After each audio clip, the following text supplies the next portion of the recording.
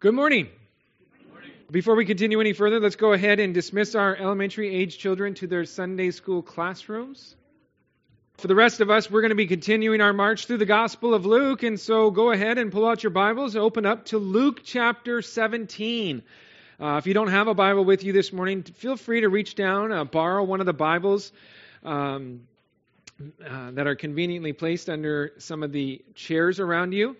I do think that it's very important that we all read through the Word ourselves as we go through it verse by verse. We want to follow the example that was left for us by the Bereans in the book of Acts. Dr. Luke, who wrote the Gospel of Luke, also wrote the book of Acts, and he writes of the Bereans saying that they received the Word with all readiness, and they searched the Scriptures daily to find out whether these things, the things that Paul and Silas were teaching, if they were so. And I want us all to be students of the Word, okay? Searching out the Scriptures on a regular basis to ensure what's being taught is in accordance with the rest of God's holy Word. And so that's why it's so important that we have our Bibles with us and follow along. Last week we began our study of chapter 17 in a message that I entitled, Doing Our Duty. And if you were with us, you will recall that in verses 1 through 10 of chapter 17, we noted how Jesus was once again speaking to his disciples and specifically addressing their duties as believers and followers of the Lord. We noted how their duties were twofold, right? They had a duty to love the Lord their God with all their heart, with all their soul, with all their mind, with all their strength, right? And they had a duty to love their neighbor as themselves. Now in our text, we noted some of the duties Jesus taught on that pertain to one another, okay? Our interactions as neighbors, okay? How we are to ensure that we don't cause a brother or sister to stumble in their walk with Jesus. How we are to lovingly and graciously rebuke one another when our brother or sister sins against us, and how we are to forgive one another when our brother or sister repents of their sin. And then we noted some of the duties that Jesus taught on that pertain to our relationship with the Lord. Two things that we noted: how we are to put all of our faith, hope, and trust in the Lord, and how we are to serve the Lord humbly and willingly all of our days. Our text this morning is going to be Luke chapter 17, verses 11 through 19. And the title I've chosen for this particular message is A Grateful Gentile. A Grateful Gentile. And I chose that word grateful intentionally after doing a little word study. In the English language, we often use the words grateful and thankful somewhat interchangeably. Okay, at least I do. I won't speak for you all. Maybe you speak proper English, but I know that I use them interchangeably as if they're the exact same word, but they actually have some differences. And while these are very similar, I want to be able to note these differences that I discovered. These are general principles about these two words. Primarily, being grateful is an act, while being thankful is a feeling or a state of being. Gratefulness is expressing gratitude towards someone for something that they did, perhaps, while thankfulness is mostly intended for yourself. And lastly, thankfulness precedes gratefulness. There's a saying out there that you cannot give what you don't have. And the same also applies to expressing gratitude. You cannot express it if you don't first feel it in the first place. This is why thankfulness almost always precedes gratefulness. You know, to be thankful for something that's, happened on the inside. You're like, wow, I'm really thankful for this situation that I'm in right now, and I'm feeling blessed because of that. And then you might then turn that thankfulness into gratefulness by going and expressing your gratitude for someone that did something to you. Maybe you were blessed with a gift, and so you're thankful for that because of the way that it makes you feel, but you would be grateful, show that gratefulness by going and thanking that person, saying, thank you for what you did for me. So there's some key differences. In our account this morning, we're going to read about a Gentile, a Samaritan leper, that was thankful for the healing that he received, but what stood out about him was how that feeling he had turned into action. He became a grateful Gentile, expressing his gratitude to the Lord for what he had done for him. And so let's go ahead and we're going to read our account, and then we'll pray and we'll ask God to lead and guide us through our time together. Will you all please rise to your feet in honor of God and his word? I'm going to read our text from my Bible, okay? I'm going to be reading from the New King James Version. If you're reading from a different translation, please just do your best to follow along in whatever translation you're reading from. So Luke writes the following in chapter 17, verse 11. Now it happened as he went to Jerusalem that he passed through the midst of Samaria and Galilee. Then, as he entered a certain village, there met him 10 men who were lepers, who stood afar off. And they lifted up their voices and said, Jesus, Master, have mercy on us. And so when he saw them, he said to them, Go, show yourselves to the priest. And so it was that as they went, they were cleansed.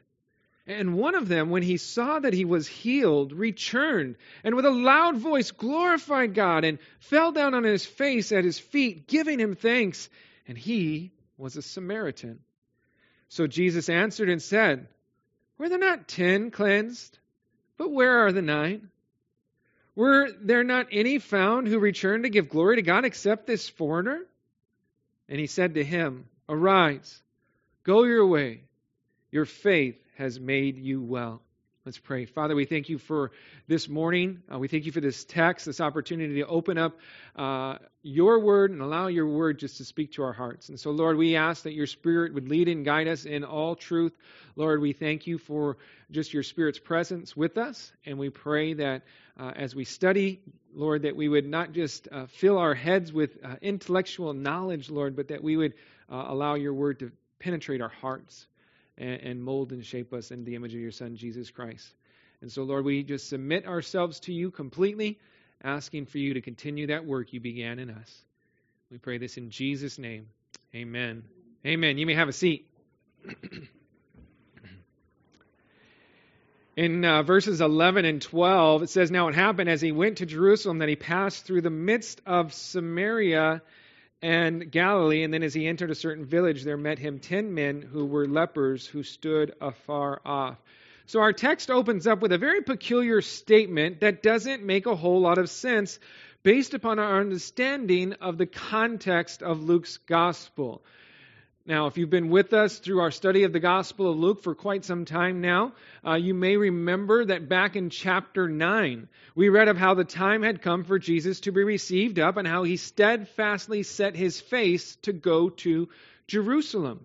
And we know that at the beginning of this journey, he initially made his way into a certain Samaritan village, but they did not receive him because they noticed that his face was set for the journey to Jerusalem, and so they basically didn't want to have anything to do with Jesus, and so he went on his way. And since that time, Jesus has presumably been slowly making his way towards Jerusalem, primarily through the region of Perea, which was east of the Jordan River. Okay, this is the same place where John the Baptist went when he was baptizing people in the Jordan. He set up shop in the region beyond the river, okay, the region known as Perea. Now, we do know from our reading of the Gospel of Luke that during this time, Jesus did get close to Jerusalem, but Luke never records him actually entering into Jerusalem. According to Luke chapter 10, Jesus went to Bethany, to the house of Mary and Martha. You guys may recall we covered that and how Martha was upset because Mary was sat at Jesus' feet, and Jesus said, "Hey, Martha, you're consumed with too much. Martha, Martha, I've drawn a blank, but you're busy with much serving, And he says, but Mary's chosen the better thing, Bethany was a small village, located just outside of Jerusalem. But what strikes us, or at least me, it struck me as I was studying this, as odd, is the fact that verse 11 states how it happened as Jesus went to Jerusalem, that he passed through the midst of Samaria and Galilee. Okay? Now, some of your Bibles might have maps in the back of them. Most of them do, and if they do have maps in the back of them, they'll usually have one of Israel during the days and time of Jesus, and it'll break up the different regions. It might help just to kind of get a visual perspective. Okay, If you know your geography, you should know that the route to Jerusalem only shares a border with Samaria and Galilee way up in the north. Okay? Israel was broken down into several different regions. On the west of the Jordan River was primarily Galilee to the north. Then you had Samaria was in the central area, and then there was Judea in the south, and that's where the city of Jerusalem was located, in Judea. On the east side of the Jordan, beyond the Jordan River, there was the region of Decapolis that was just east of Galilee, and then in the north, and then the region of Perea that ran lengthwise opposite both Samaria and Judea. So based upon our understanding of Luke's gospel, as we've been reading through, Jesus has been in Perea, which is southeast of Galilee. So how could he then be passing through the midst of Samaria and Galilee at this time? So as we've been tracking, we're kind of like, he's in the southeast right now, but now all of a sudden you're telling us he's way up north. So how did that happen, right? Well, to better understand what's going on, we have to read from the other gospel accounts. It is widely believed, I am one that believes this, that there's a gap of time between Luke chapter 17, verse 10, and verse 11. Okay, verse 10 from last week and verse 11, the very first verse of our text this week, there is a gap of time. And most believe that the events of John chapter 11 took place in between these two verses. In between verse 10 and verse 11, we have the events of John chapter 11. And in John 11, we're told about the account of the death of Lazarus, the friend of Jesus, how Jesus raised him back to life from the dead. This took place also in Bethany. And so once again, Jesus went into Bethany, just outside of Jerusalem. After Jesus miraculously raised Lazarus from the dead, word spread quickly, and the Pharisees and religious leaders got wind of this incident. And from that day forward, they plotted to put Jesus to death, according to John chapter 11, verse 53. Verse 54 tells us, therefore Jesus no longer walked openly among the Jews, but went from there into the country near the wilderness to a city called Ephraim. Now, Ephraim is associated with the Old Testament city of Ophrah, and it's located in the region of Samaria. And that makes sense for us, right? If we understand what's going on in John chapter 11, okay? This lets us know that from Bethany, Jesus headed up north through the region of Samaria, stopping off in the city of Ephraim. The region of Samaria was a safer place for Jesus to be at this time because the Pharisees and the religious leaders wouldn't dare enter into Samaria because of their hatred for the Samaritans.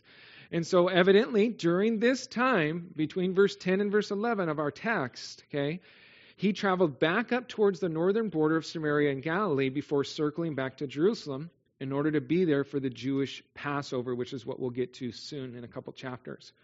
Okay? And so this is how we can make sense of verse 11. And Jesus passing through the midst of Samaria and Galilee on his way to Jerusalem.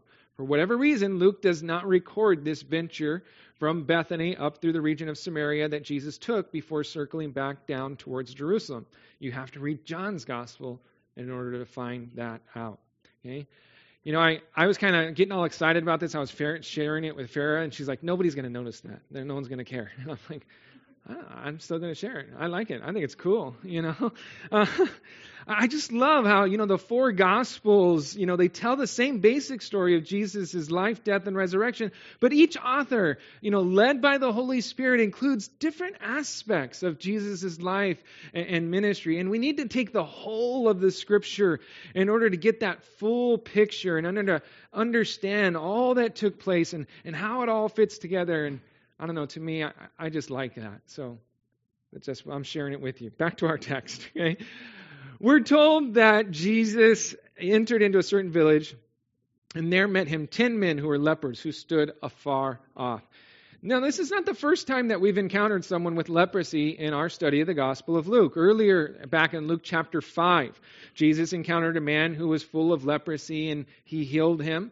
You guys may know, but just in case you don't, leprosy is a skin disease, okay, a horrid one. Okay, it's mentioned often in the Bible. The disease begins with specks on the eyelids and on the palms of your hands, and it gradually spreads over the body. It will bleach the hair white wherever it does appear, these specks. and it will cause the skin to be crusted over with these white scales. It will cause terrible sores and swelling. Sometimes these swellings will burst, causing open wounds, oftentimes infection. From the skin, the disease eats inward to the bones, rotting the whole body bit by bit. Nerves are shot, and the rotting flesh would get so bad that actual exterior limbs like toes and fingers and noses could actually simply fall off from leprosy. Leprosy was something that defiled a man or a woman who had it. They would be considered ceremonially unclean. They would be forbidden from entering into the temple and the synagogues in order to join in public worship. They were deprived of a social life of their fellow beings. They would be forbidden from staying within the city walls. They lived in isolation, away from friends and family and loved ones. The only other people that they could socialize and be with were other lepers who also had been cast out from their own societies. Now, according to the book of Leviticus, these lepers were to be cast out of the city, and they had to tear their clothes to show themselves in mourning. So they would wear, what they call mourning clothes. They would have to shave their heads, and they were required to cry out, "Unclean! Unclean!" Okay, as a way to warn people to keep their distance from them. Okay, I've got leprosy. I'm unclean. Don't get anywhere near me. Okay. There was no known cure for leprosy. The only hope of ever recovering from this disease was through a divine healing of God. Now, as we hear about leprosy and this dreaded disease that it is, let us not forget that the Bible often associates leprosy with sin. And there's a lot of reasons why that's so. Okay? Just like leprosy, sin is a terribly deadly disease. It starts out small, but will continue to spread, making its way throughout the whole body, defiling it, destroying lives. Just like leprosy, sin isolates us. It separates us from God. Isaiah 59:2 speaks of how our iniquities have separated us from our God, and our sins have hidden His face from us. Sin makes us unclean. It keeps us from entering into worship and into fellowship with the body of Christ. It will separate us from loved ones and completely consume us. And just like leprosy, without the divine intervention of God, there is no cure for it. There is no way to be cured from sin outside of God. These lepers, they had it bad. Okay, they had come down with an infectious disease that carried a life sentence with it. But you guys need to understand the truth of the matter is that we were all born with a deadly infectious disease, a sinful nature that infects us all. You see, we are like these 10 lepers in this account, okay? Our sin separated us from the Lord and our loved ones. It was eating away at us, destroying our lives, and our only hope was God's gracious touch upon our lives. Let's continue. We're going to note these 10 lepers, what they did when they saw Jesus headed their way. Read with me verse 13. It says, "And they lifted up their voices and said, 'Jesus, Master, have mercy on us.'" These 10 lepers, they lifted up their voices in unison, crying out to Jesus, "Master, have mercy on us." The word master carries with it the idea of a superior. It was a term that Luke liked to use. In fact, it's only found in the book of Luke. Okay, it was the word used to indicate one who had authority over someone. Often it was used to describe the relationship between a rabbi or teacher amongst his disciples. And so Luke records the disciples referring to Jesus as master in this case. And so we understand, based upon this, we get an idea at least that these lepers, they have an idea of who Jesus is. Okay? We don't know how they came to know about who Jesus was, but it's evident that they have heard of him. And it could very well be that they had heard about how he had the power to heal from leprosy. News of people being healed from a disease that had no known cure would spread quickly. Okay? And news like that would be the kind of news that would especially catch the ears of these 10 men. Anybody else that had leprosy, like you're telling me there's a guy out there that can heal leprosy? Okay? they're on the lookout. They want to know, tell me where this guy is at. Perhaps these men heard about the man that Jesus had healed earlier in Luke's gospel account, the man that came to Jesus and worshiped before him, proclaiming, Lord, if you are willing, you can make me clean. And we know that Jesus would, in fact, heal that man. Maybe word of that healing spread, and these 10 people knew of what Jesus was capable of. Now, note with me what their request is. They cried out, have mercy on us.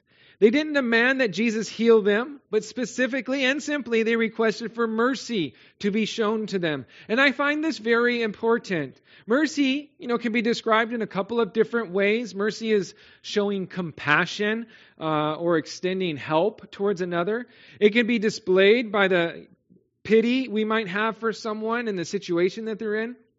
But I always like to consider mercy in relation to a few other things, namely justice and grace.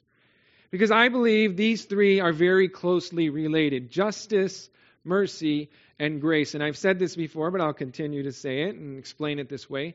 You see, justice is getting what you do deserve, right? If you break the law and you have to pay a fine, or you break the law and you got to go to jail, we would say, oh, well, justice was served because you got what you deserved, right? That's justice. Mercy, on the other hand, is not getting what you do deserve. Okay? Let's just throw a hypothetical out there. Let's say you know someone, not you, of course, but let's say you know someone that got pulled over by highway patrol or police, and they said, hey, you're going too fast. You're speeding, right? And not you, but this person, okay, deserves a speeding ticket, right? They broke the law, okay? They deserve that. But if the officer says, hey, I'm just going to give you a warning, okay? You're not getting what you do deserve. That's mercy, okay? Mercy, okay? Grace, the third one. Grace is getting what you don't deserve, okay? You don't deserve it whatsoever. You have no claim to it whatsoever. You cannot do anything about it. It's just God's unmerited favor. You getting something you have absolutely no right to be getting in the first place. You see, them crying out for mercy was them recognizing their situation. It was them recognizing their need for God's mercy. They were at the end of their ropes. They had no hope to cling to other than mercy being poured out upon them. They could not cry out for justice. Right? Justice and the law is what got them where they were. Because of their leprosy, they were getting what was prescribed from them from the law. Leviticus was very clear. Hey, if you get leprosy, this is what happens. You're going to get kicked out of the city. You're going to have to, yell unclean. You're going to have to do all this stuff. Okay, that's justice. That's what was required. Okay, so they can't ask for justice. Okay? But they also knew that they weren't deserving of any special favor. They couldn't call upon Jesus, to be gracious to them because they had nothing, to merit that in any sort of way. All they could hope for was mercy, not getting what they deserved. And I think this is important because I think it does show us an important understanding of our own lives and our own relationship to sin. Our only hope is to cry out for God's mercy to be poured out upon us. Because we have a sin nature, because we sin, our punishment, our wages for sin is death. Okay? That is what Romans 6:23 teaches us. The wages of sin is death. We deserve death because of our sin. Okay? If we die in our sin, well, we'd say justice, that's justice, okay? Because you got what you deserve. Okay? But in an act of God's grace, He gave the world a gift it did not deserve. He sent His one and only Son, Jesus Christ, to pay the price for our sins, to take our place and die for us. And when we realize the debt that we owe and the magnitude of what we really deserve, okay, that we are sinners deserving of death, and we understand the gift that God gave, all we could do is cry out for God's mercy as well. We cry out to God, begging Him not to give us what we do deserve. We understand, we realize, man, I have sinned. I have sinned and fallen short of the glory of God. Okay, Romans chapter 3:23 says that all have sinned and fall short of the glory of God. Right? And we realize that, we understand that, and we understand we deserve death. The only thing that we can cry out is, God, have mercy on us. We're going to read this in Luke chapter 18. The sinner, he goes before the Lord and he's going to cry out that very thing. God, be merciful to me, a sinner. It is then that God will once again pour out His grace upon us, granting to us the forgiveness of our sins, giving to us the gift of eternal life, a gift that we do not deserve, a gift that's solely the result of God's unmerited divine favor upon us, His grace upon us. And so we see this balance between justice and mercy and grace in our situation, just like the same situation here. All they could do is call upon God's mercy, saying, God, don't give us what we deserve. We know by the law, this is what our life is. But God, show mercy. Okay? The same thing for us. We realize, God, we've sinned. We've blown it. Okay? And we need your mercy, God. We don't want to get what we deserve. Let's note how Jesus responds to these 10 lepers crying out for mercy. Verse 14 says, so when he saw them, he said to them, go, show yourselves to the priest. And so it was that as they went, they were cleansed. Jesus saw them and he gave to them a command. He commanded them, go show yourselves to the priest. This was not Jesus' way of like writing them off or saying like, I'm too busy for you. Go see the priest. I'm not going to do anything for you. Okay. We have to understand what's going on here. Okay. Interestingly enough, though there was no known cure for leprosy, God did lay out the requirements or the process of how one could be reinstated into their community after being cleansed from leprosy. Okay, in Leviticus chapter 14, instructions are given for what was to happen in the case where a leper felt like he had been healed or cleansed from their disease of leprosy. They were to go to the priest and they were to be examined by the priest. Now, priests, so they were not medical doctors. Okay, they didn't treat people who were sick. Their job, as laid out in Leviticus 14, was more like that of, we might say, like a health inspector. Okay, they were to examine the body, and after a careful examination, they were to proceed with the ritual process. If there was no visible signs of leprosy, that would then allow this person to enter back in to their community. Now, if you're not familiar with the ritual process, you can read about it in Leviticus 14. I'll try to summarize it a little bit for you. It involved bringing in 2 small birds to the priest. Okay, the priest would kill one of the birds, pour the blood into a water basin, and then dip the living bird along with cedar wood, scarlet, and hyssop into the water basin. The priest would then use the cedar wood, scarlet, and hyssop to sprinkle the bloody water upon the one being pronounced clean. And then they would release the living bird to fly off to join all the other birds. Okay? And so the living bird was to be symbolic of the freedom of the leper to rejoin society and to be proclaimed clean because of the sprinkling of the blood that it was upon the man and the bloody water that the bird was dunked in. So it's this picture. Okay? What Jesus is commanding these lepers to do was in fulfillment of this Old Testament law concerning the ritual that was required for any leper to be proclaimed clean and able to rejoin society. There's just one problem, though. Okay? Lepers were only permitted to go see the priest after they had been cleansed. Okay? Jesus commanded these guys to go show themselves to the priest while still filled with leprosy. He didn't heal them first and then send them on their way. No, he sent them, telling them to go to the priest prior to ever healing them. And I believe Jesus was doing this as a test, to test their faith.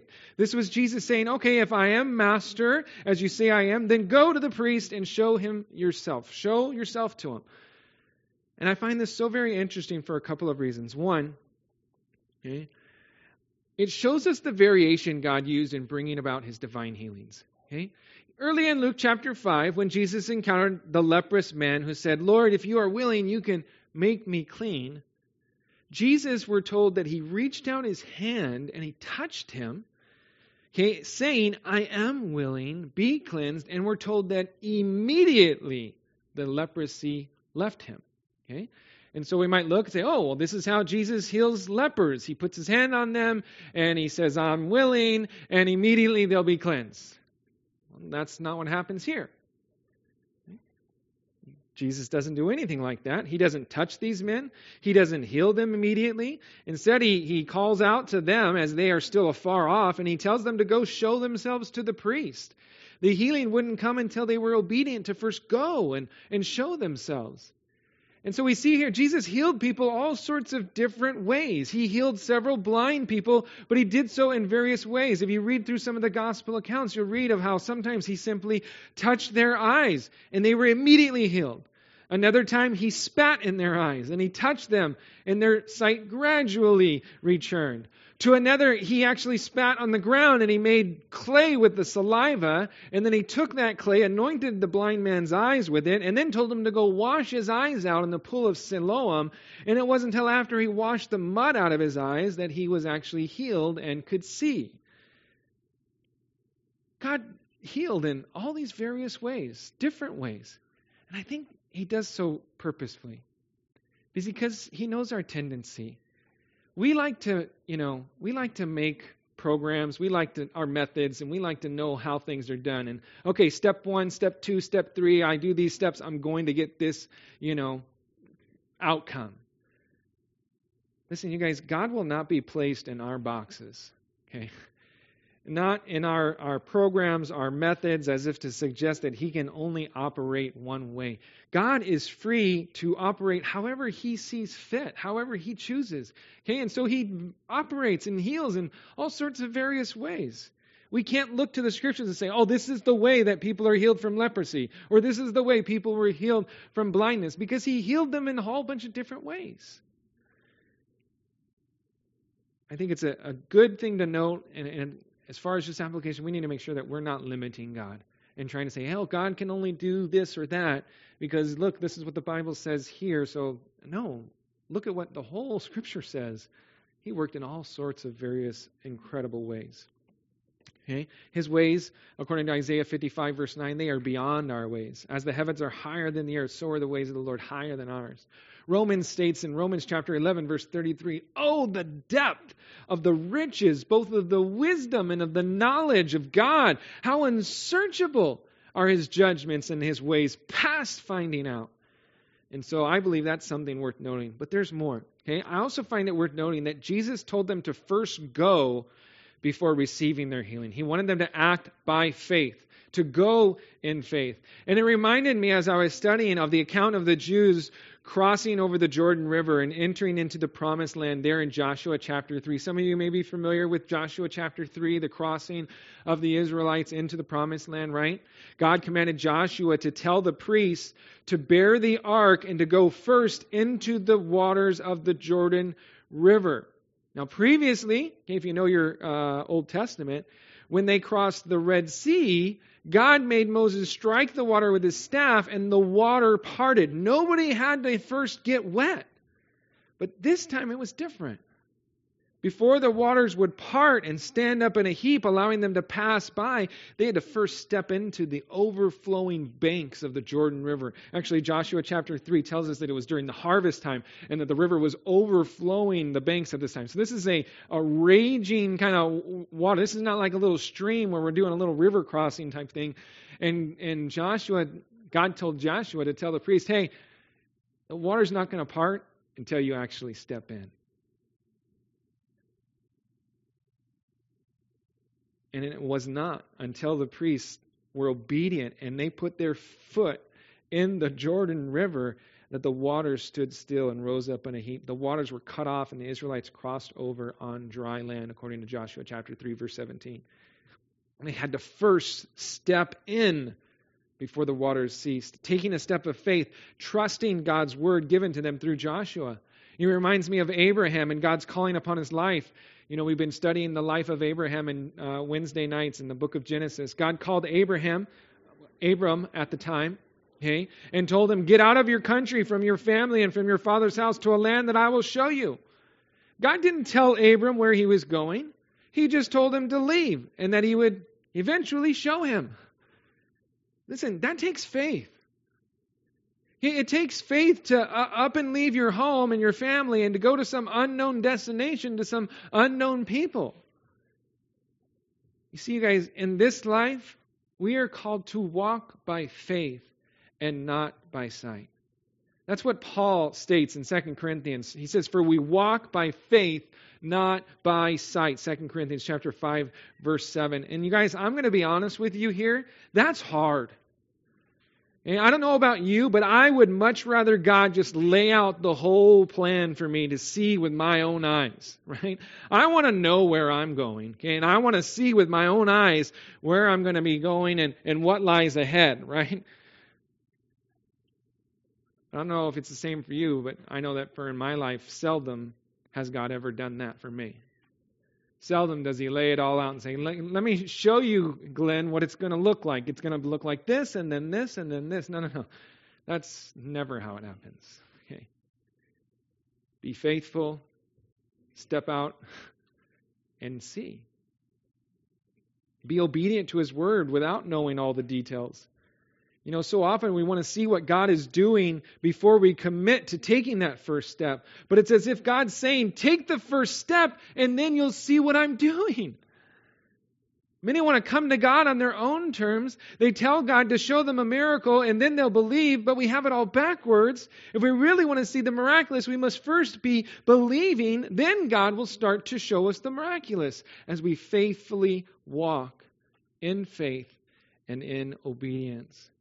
That's what happened here in our text. These 10 lepers, they listened to Jesus' command to go to the priest despite the fact that they hadn't been healed. And we're told that at the end of verse 14 that as they went, that's when they were cleansed. These guys were obedient to Jesus' command to go, and upon seeing their faith, Jesus cleansed them along the way. God didn't heal them because they obeyed. I want to make this clear. Their obedience was simply evidence of their faith. He healed them because they believed that Jesus was able to physically heal them. They had enough faith to step out and heed Jesus' command to go show themselves to the priest, even though they hadn't been physically healed yet. So these men were healed by Jesus through their faith, and that faith was evidenced by their obedience. You see how they're connected? You see, our obedience is proof. It's evidence, if you will, of our faith. James actually says in James chapter 2, verse 17, that faith without works is dead. Right? You see, James said, show me your faith without your works. Hey, you can't do that. And he says, I'll show you my faith by my works. Our works, they are evidence of our faith. If we truly believe the Lord, if we truly trust in him and have placed our faith in him, then we will be obedient to what his word tells us to do. Jesus put it this way in John's gospel. He said, if you love me, you'll keep my commandments. Okay?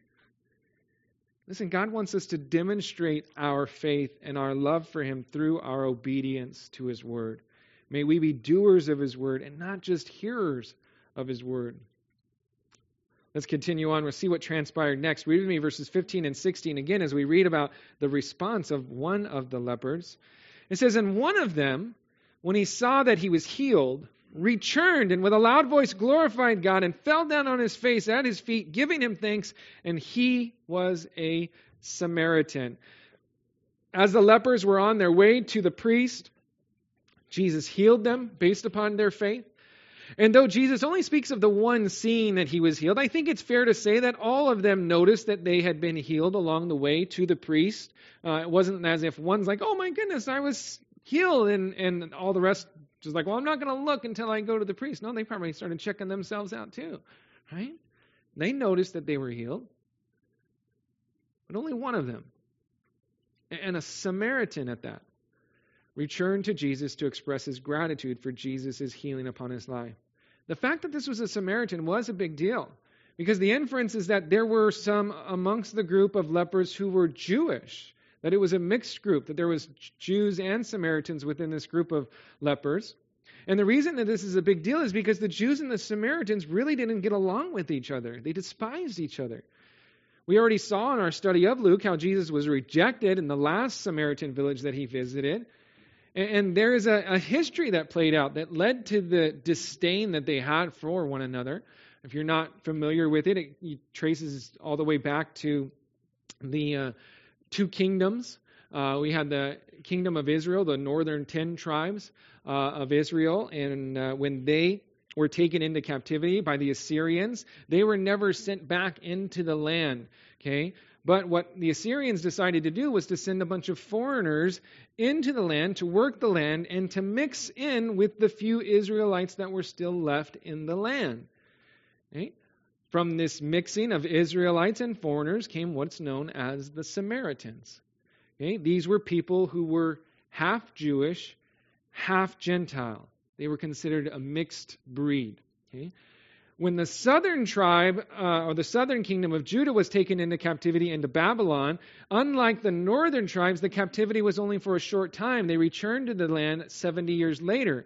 When they returned to the land, they despised all non-Jews and specifically had a disdain for the Israelites who had disobeyed the law of Moses and intermarried with these foreigners.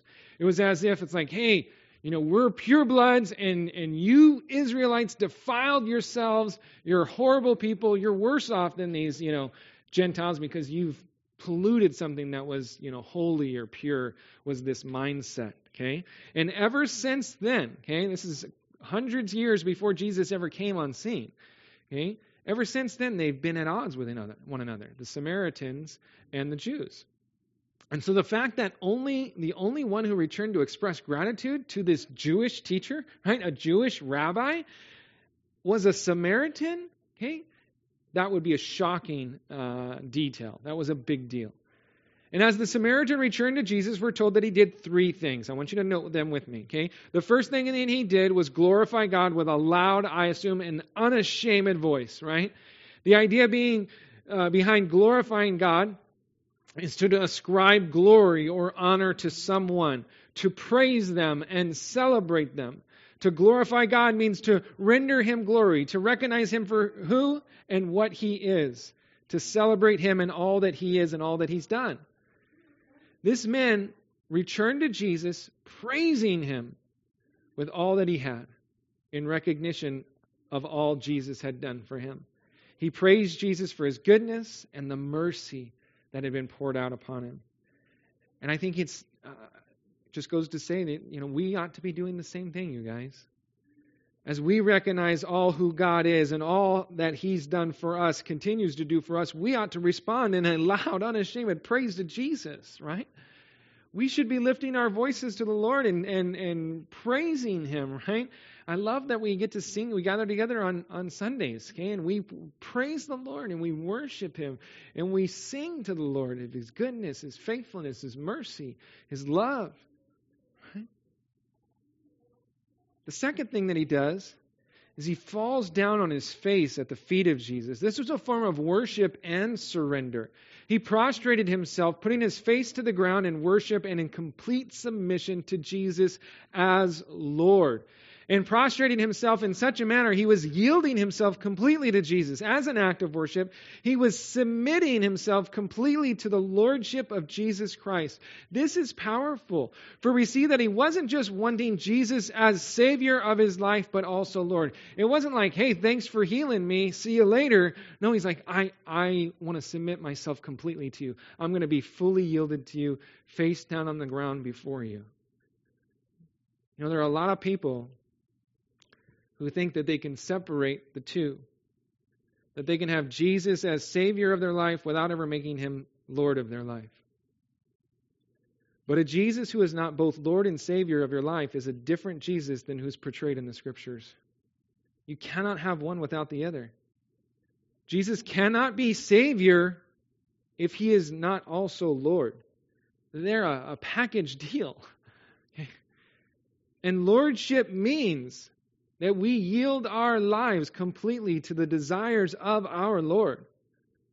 Now, I've often referred to this idea sometimes as salad bar Christianity, right? This is not salad bar Christianity where we get to go and pick and choose what we like and what we don't like, right? We go through with our plate and we're like, oh yeah, I love Jesus, my Savior, right? And I love forgiveness, and I love grace, and I love mercy, and give me more of that, right? I'll load my plate up with that. But then we come across, this idea of Jesus as Lord. Well, I'm not so sure I want to do that. Obedience, discipleship, persecution, no way. I don't want that. Holiness, purity, pass. And we treat it like it's a salad bar. Like we can just kind of pick and choose whatever we want. That's not Christianity. That is not the Jesus of the Bible.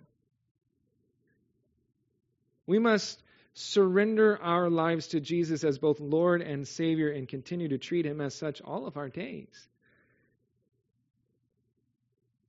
The third thing this Samaritan did was give Jesus thanks. This Samaritan was thankful that he had been healed, and he showed his gratitude by verbally thanking Jesus over and over again. The verb giving thanks, it's written in the present participle, meaning it was an ongoing action without an assessment of the action's completion.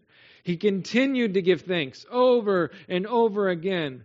And I think just what a great example this Samaritan gives for us. Our response to Jesus is that in all things we are to give thanks. 1 Thessalonians states, rejoice always, pray without ceasing, in everything give thanks, for this is the will of God in Christ Jesus for you.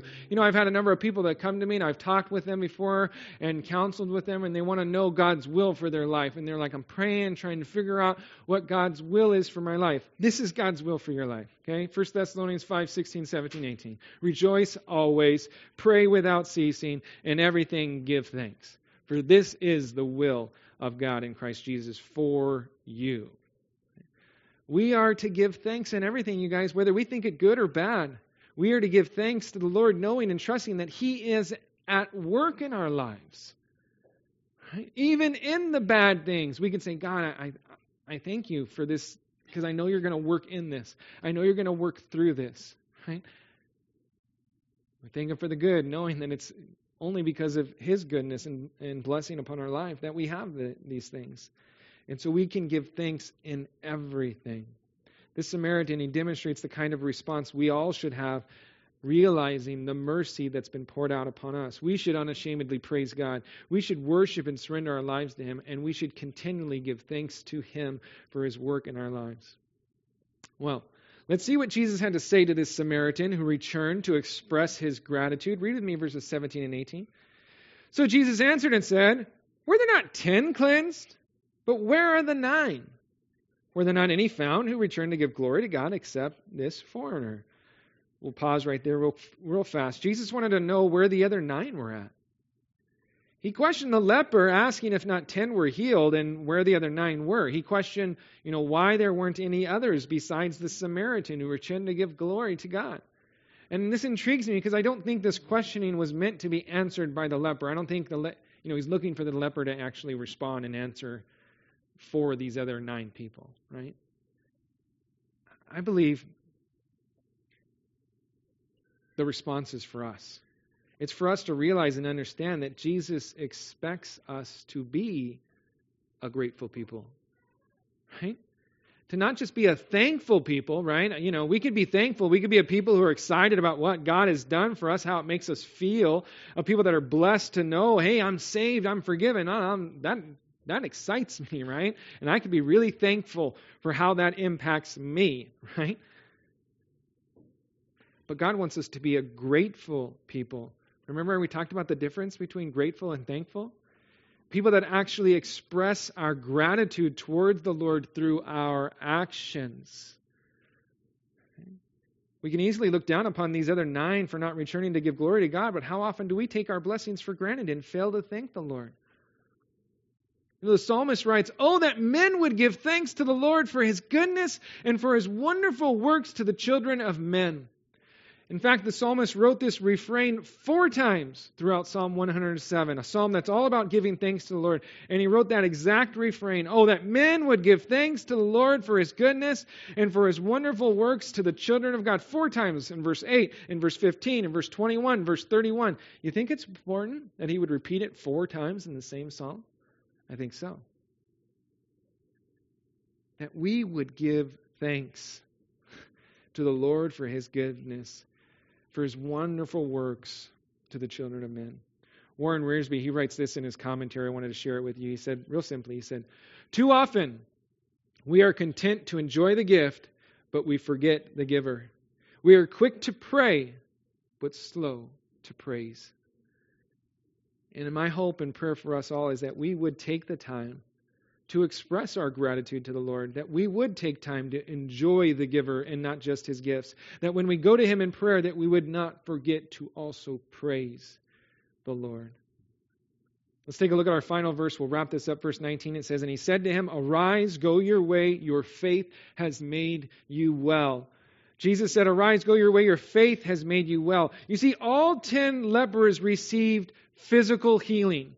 But this Samaritan who came back to glorify God also received spiritual healing. Some of you might be wondering, how do we know that? How do we know he received spiritual healing? Okay, it's because of the wording that Jesus used here. Jesus said, your faith has made you well. That word well in the Greek is the word sozo. It's the Greek word to save. Okay, so the idea here is Jesus is saying, your faith has saved you. It's actually translated that exact way earlier in Luke's gospel when talking about the woman in the city who was a sinner, and she came and she anointed Jesus' feet with fragrant oil, and she wiped Jesus' feet with her tears and her hair. You guys remember that account? Okay, in Luke chapter 7, Jesus said to that woman, your faith has saved you, go in peace. In the Greek, the phrase, your faith has saved you, is written in the exact same way as it's written here in verse 19. It's the exact same Greek sentence. Okay? Your faith has saved you. And so we know that Jesus is talking about salvation here. In fact, the Greek word here, sozo, it's actually found some 110 times in the New Testament. And 93 of those 110 times, it's translated as the verb to save. It's talking about salvation. Okay? Because of his faith in Jesus as Lord and Savior of his life, salvation came to this man. The other lepers, they had faith that Jesus could heal them, and they received physical healing. But they did not express their faith in Jesus as Lord and Savior like this Samaritan. And therefore they missed out on the fullness of the blessing God was wanting to work in them. And I wonder how many of us are missing out on the fullness of all God wants to do in us and through us simply because we've failed to acknowledge the Lord and his goodness and his faithfulness unto us. You see, I believe with all my heart that God wants to continue to do great and awesome things in us and through us, so much more than we could even imagine or think. And so let's make sure that we are open to that work by never forgetting to acknowledge the Lord and by cultivating within us a heart of gratitude. Not just a heart of thankfulness, I'm really thankful, but I'm grateful. And it's demonstrated through our actions. Okay? And I believe that if we will cultivate a heart of gratitude, that doing so will open up our hearts to further blessings, and I will believe it will bring glory and honor to the Lord. Amen? Amen. Let's pray. Father, we thank you for your word. And we thank you for the example of this Samaritan leper, Lord, whom you healed, and how he came back to praise you, Lord, understanding the mercy that had been poured out upon him. And he's such a great example for us, Lord, and how we too ought to respond to the mercy that has been poured out upon us. Lord, I pray that we would unashamedly glorify you, Lord. That we would sing your praises, Lord. That we would tell of your goodness and your faithfulness to all around us. Lord, I pray that we would just fall at your feet in complete surrender, Lord. That we would live our lives in such a way that you are seen to be not just Savior, but Lord of our lives. We're yielded to the work you want to do in us and through us.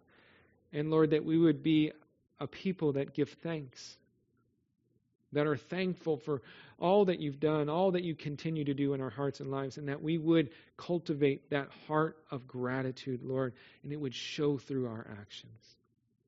And so, Lord, do that work in our hearts, in our lives. We ask and pray in Jesus' name. Amen.